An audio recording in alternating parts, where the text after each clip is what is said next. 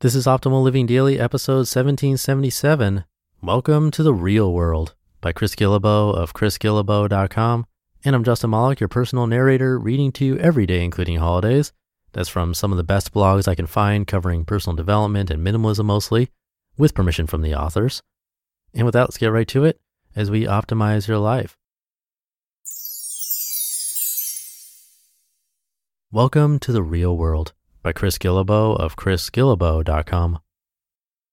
Something's been bothering me lately, and judging from what I know about the people who read these articles each week, I bet it's bothered some of you before too. It's that phrase, welcome to the real world. Have you ever heard that? It's usually intended as a sarcastic remark about what someone else has said or is doing. It might also have been phrased like this: that's just not how it works. You'll understand better one day when you're older, wiser, have a mortgage, whatever. That sounds nice, but it's unrealistic. Let me share something very important with you. These are the things that people say when they want to marginalize you. Other negative adjectives are idealistic, naive, and well-meaning. If you hear those words, get ready. Someone is very close to telling you about their interpretation of the real world. To be more precise, here's what the real world looks like from the perspective of those who would like to welcome you to this world. Remaining true to principles or values is admirable to a point, but after a while we are expected to compromise them in order to be true to a greater good. No one should be too much of anything. If you're too smart, you can't relate to regular people. If you're too rich, you don't understand how the rest of us live. If you're too nice even, you're naive for not knowing that the world is a dog-eat-dog place where each person must compete for scarce resources. And anyone who is able to break loose and find their own way should be treated with suspicion. The attitude is, if I can't do that, you shouldn't be able to either.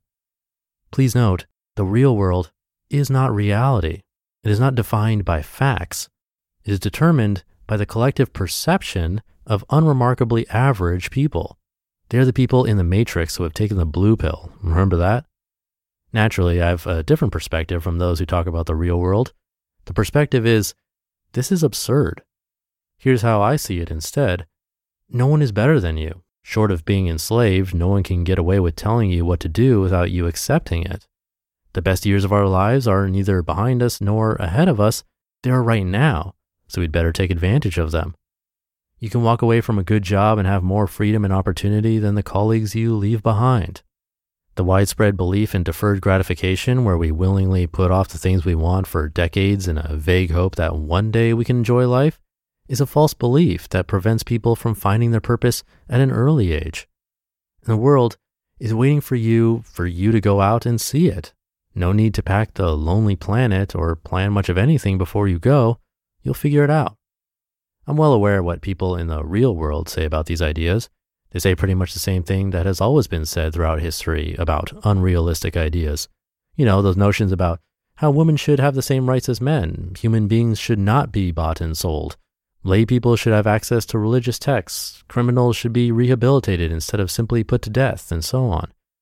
All of those crazy, unrealistic ideas that could never work in the real world. Response. When presented with the welcome to the real world, that's not how it works here pitch, you have to choose whether to ignore it or fight back. Be careful when you choose to fight back, because people who hold these beliefs are like caged animals.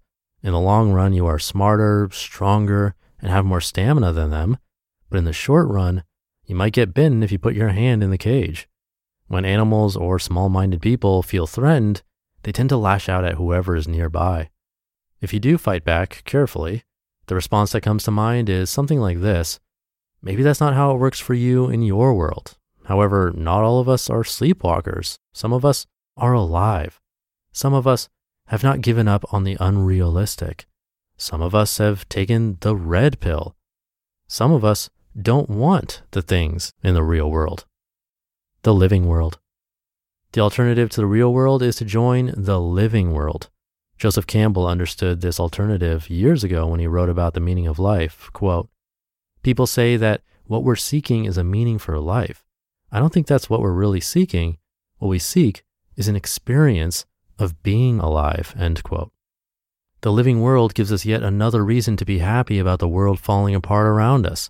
In the context of losing wealth and job security, more people are choosing to seek the experience of being alive. Some, certainly not all, are realizing that the real world has failed them and that they need to find another way to make it now that the curtain has been lifted. Yes, I know it sucks to realize that everything you've been told is a lie, but consider the alternative. Would you rather spend your whole life believing the lie? Don't get me wrong, I know there are plenty of people who would choose to lie. They're the ones who say your ideas are unrealistic and you aren't living in the real world. But the good news is that the people in the real world are losing their ranks, and some of them are ready to wake up. If you've already done so, you're ahead of the game. You can help people wake up from sleepwalking and welcome them to the living world. I don't think that's an unrealistic idea at all. You just listened to the post titled, Welcome to the Real World by Chris Guillebeau of chrisguillebeau.com. We've heard from a lot of amazing people on this podcast, but if you're like me, you want to go deeper. So where can you go to learn from the most remarkable people? That's Masterclass. Masterclass offers unlimited access to intimate one-on-one classes with over 180 world-class instructors, plus every new membership comes with a 30-day money-back guarantee, so there's no risk. There are over 200 classes to pick from, with new classes added every month, like Jon Kabat-Zinn's. He's a mindfulness expert who teaches you how to incorporate meditation into your everyday life.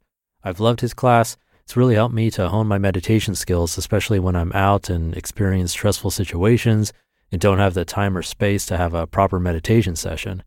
I feel that thanks to his class, I've really been able to stay more composed no matter what's happening. And right now, our listeners will get an additional 15% off an annual membership at masterclass.com/old. Get 15% off right now at masterclass.com/OLD, masterclass.com/old.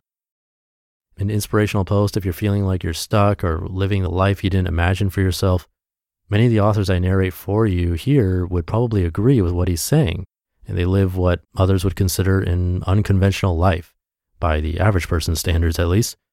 The first authors I narrated way back in episode 1, for example, the minimalists, super unconventional.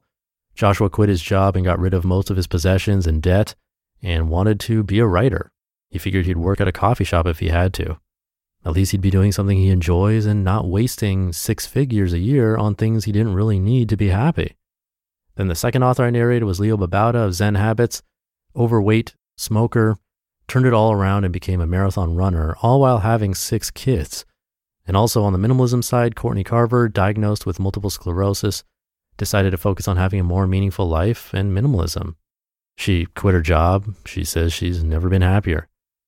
I'm sure most of the people in their lives probably said they were crazy for taking this weird, different path, but look where they are now.